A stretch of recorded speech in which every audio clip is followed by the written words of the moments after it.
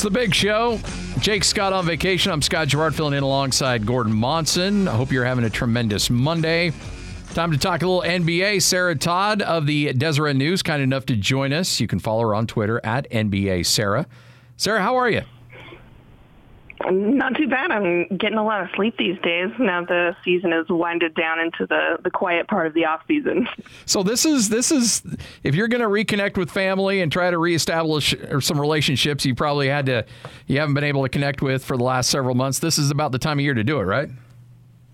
Yeah, usually August is the quiet month. This year with the extended season and schedule, the summer league leaked into August, but this is it. August is the month. This is when people get to see me, and then they don't.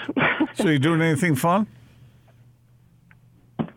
It depends on what you consider fun. Like I said, sleep is a hot commodity in my line of work. So. No doubt about that. All right, so now that summer league's over, now that everything's kind of in the rearview mirror, kind of give the Sarah Todd grade on how the Jazz have handled themselves in the offseason and how much improved they are going into this next season. Yeah, I think that the Jazz were never going to do anything big and splashy this offseason. It's not like they were going after like huge free agent names. The whole goal was to, add around the edges of the roster and kind of sprinkle in things that would make them more versatile, maybe give some more experience to the depth on the roster. And I think that they did that. On paper, the Jazz got better this offseason. You look at the addition of Rudy Gay. I mean, if you're going to replace George Niang's minutes with Rudy Gay, that's an obvious upgrade, I think, for anybody looking at that. And then he also gives you the option of having a really adaptable small ball five. And that's something that the Jazz just didn't have to work with at their disposal, at least not at the experience level that they have now with Rudy Gay. And then with Hassan Whiteside, I mean, it's such a low risk, high reward move at a minimum to have someone that can come in and back up Rudy Gobert. And Whiteside can also, I mean, he's a rim running big just like Rudy is, so it gives continuity to the roster. And if you look at, Eric Paschall, I don't think that we're going to see a lot of him in the rotation. It would surprise me if we did. But it's an incredibly savvy business move for the front office to bring in Donovan Mitchell's best friend, because keeping your stars happy in this league is half the battle. Sure, it doesn't happen very often where you have a rookie come in and make any kind of dent at all in a positive way. But what are you hearing about Jared Butler? Is this a kid who's mature, who could maybe have at least a shot at doing that, or no way? There's definitely a shot. I mean, there's always a shot. With him, I think there definitely is a shot because the maturity, like you mentioned, is big with him. I mean, he's the kind of guy that comes in and he's already asking a ton of questions. He knew he wasn't going to play in Summer League, but he was out there, with the guys and watching everything that they did. He was sitting with them on the bench. I mean, you don't have to do that. You don't have to be there. And then it's not like you were just doing it for appearances, because it's not much of an appearance once you've already, been signed and have some guaranteed money and you're not going to play. And from what I've heard around the league and from a lot of scouts and people who've talked to him and who know his situation at Baylor, they're very surprised about how low that he fell in the draft, down to 40, because he was considered to be a lottery talent. And so I would not be surprised if he worked hard and then got an opportunity to come in and get some minutes and surprise people. That being said, like you said, rookies rarely do that. And so if he doesn't get a ton of minutes, did a ton of run this season, that also wouldn't surprise me. Sarah Todd joining us from the Deseret News right here on 97.5, 1280 The Zone and the Zone Sports Network. With the and again, you don't expect these guys to do much outside of maybe kind of a break glass in case of emergency type of player. But, in the Summer League, I thought Trent Forrest played well. I thought that there was some good moments from Doak as well. Let's talk about those two players and what kind of role you anticipate them having on this team. Well, I mean, I think that Trent Forrest, getting him on a two-way was probably that's a steal for the Jazz because he could have signed a contract in this league with any team. I mean, he's a guard that is ready to play minutes. And so getting him on the two-way is just, again, another savvy front office move. But him, as well as Jared Butler, I think the thing that they'll have this season is maybe more of an opportunity that they would have had in other seasons because this was a shortened off season. And as we saw last year, delivering a healthy roster to the playoffs that takes diligence and work throughout the season and a whole lot of luck. And so if you've got two guys like Trent and Jared Butler who are able to come in and kind of relieve maybe Mike Conley, maybe Joe Ingles on some nights and have some of the, more veteran players get some rest throughout the season, and you can rely on them to play make and handle the ball, I mean, that's just a bonus all the way around. And so, we might see Mike rest a little bit more because he did take off back-to-backs and he did take off some time last season, and it just still didn't work out. He still had trouble with that hamstring. And so, there's nothing to say that those guys couldn't have a little bit more of an opportunity this season just because of the way the Jazz want to go into the postseason.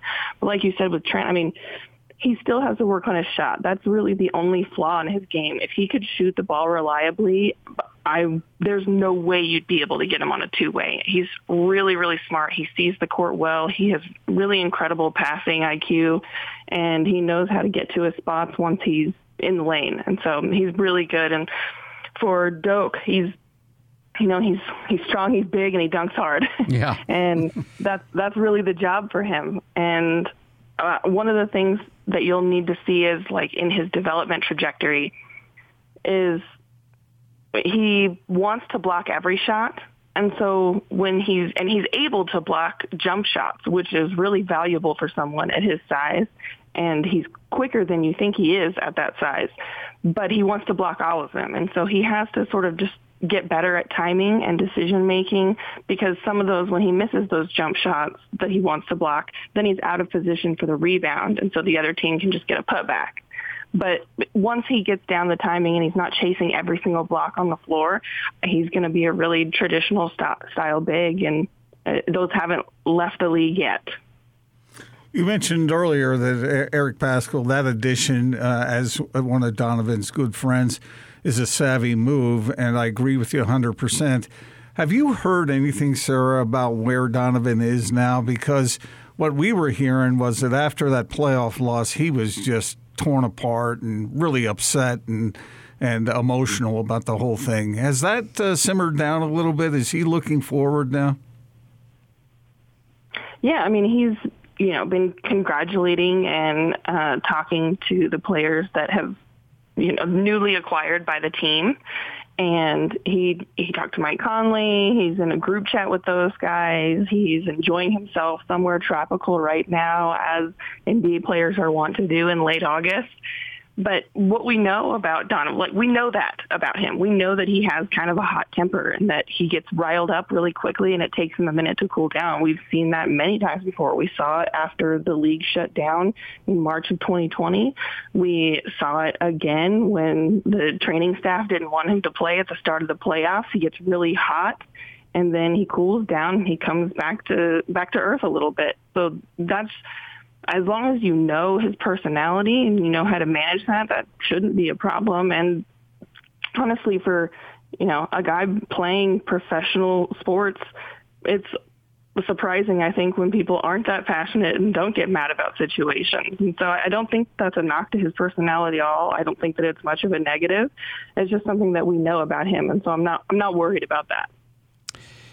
If you could project best case scenario, but also be realistic on games played for Mike Conley this season, would it be 60, 65? What would be a successful amount of realistic games played for Mike Conley this upcoming season?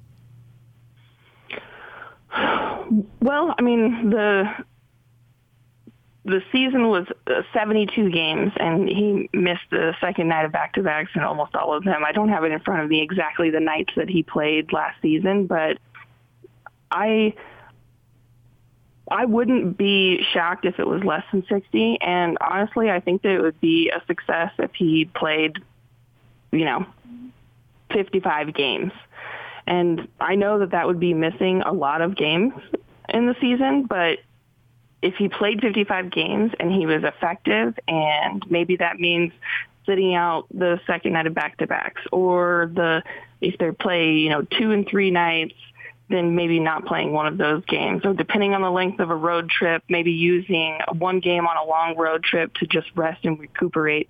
I don't think that would be cause for concern at all. And I think that the Jazz really do need to be as cautious as possible. And so, I mean, if he ended up playing 60 games, I think that would be an incredible success, especially if he were able to play 60 and also go into the postseason completely healthy. When load management first came out, I loathed it. I didn't like it. I thought the paying customers should be able to see these players play. But if your goal is to win in the playoffs, and we saw a year ago how the Jazz did so well during the regular season, but were dinged up in the playoffs a little bit. Does it work, Sarah? Does load management work? And have there been any studies on that? Because the most famous guy for that is Kawhi Leonard, and he got hurt during the playoffs.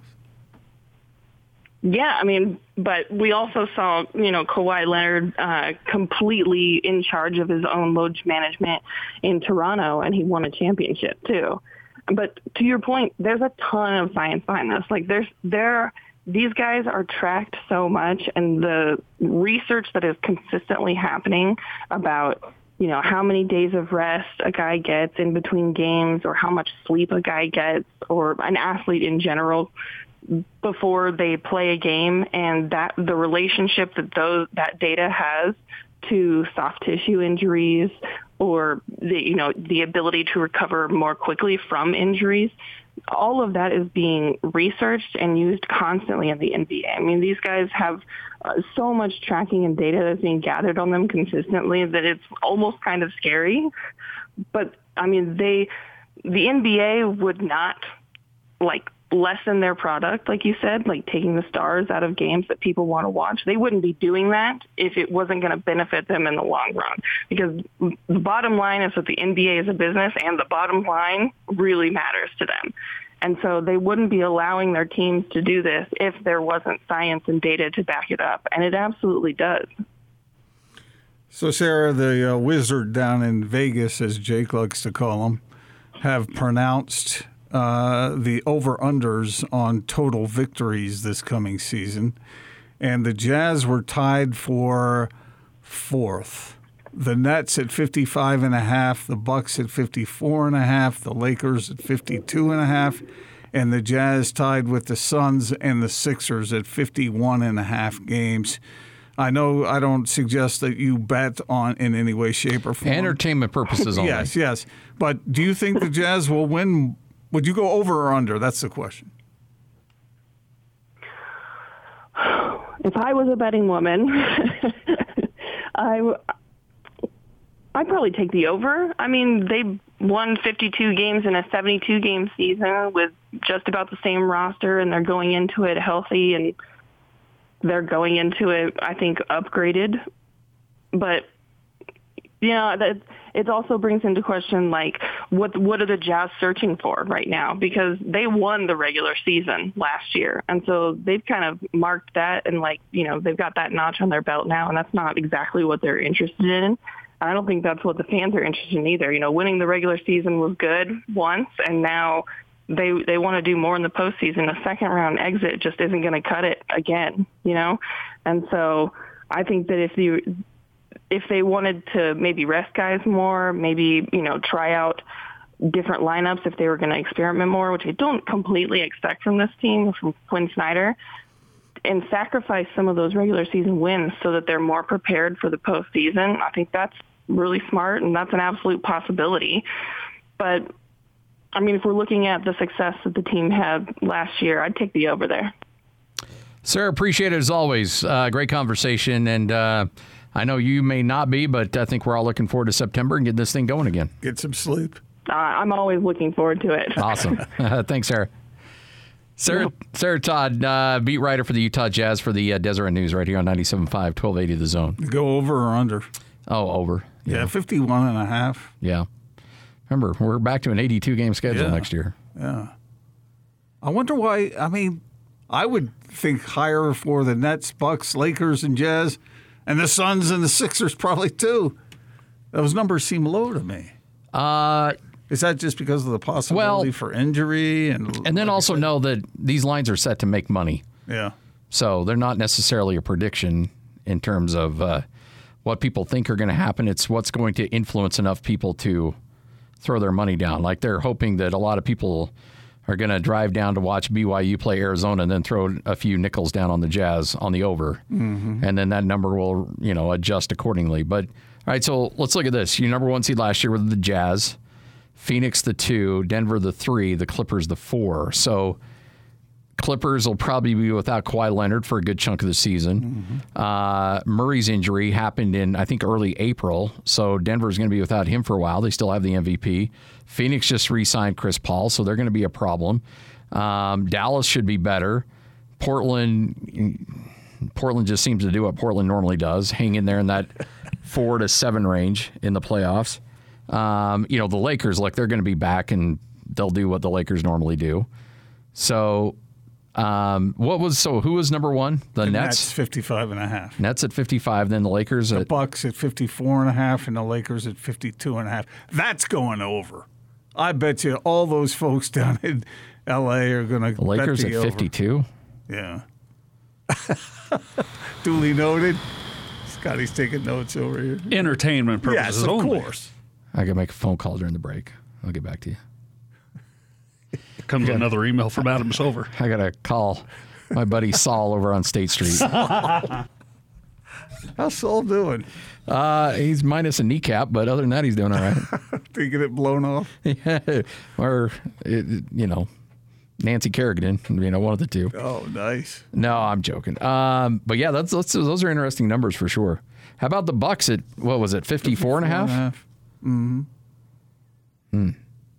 All those numbers sound low. I wouldn't touch the Nets or the Bucks. The Lakers and the Jazz are intriguing numbers for sure. The Nets because it's a higher number, or because you think they are prone to injury? Yeah, it's just an unknown. But essentially what, you look at that as the Jazz at 4th, but essentially they're saying the Jazz are the second best team in the West. Well, yeah. If you want to look at it that way. Well, tied with the Suns. Oh, the Suns have the same number? Yeah. Okay. You think the Suns repeat the same magic they had last year? I think they're positioned to do so. I do. Yeah. Yeah. I think they're pretty darn good, Scotty. And that's going to lead to some pretty hotly contested battles with the Jazz, I think.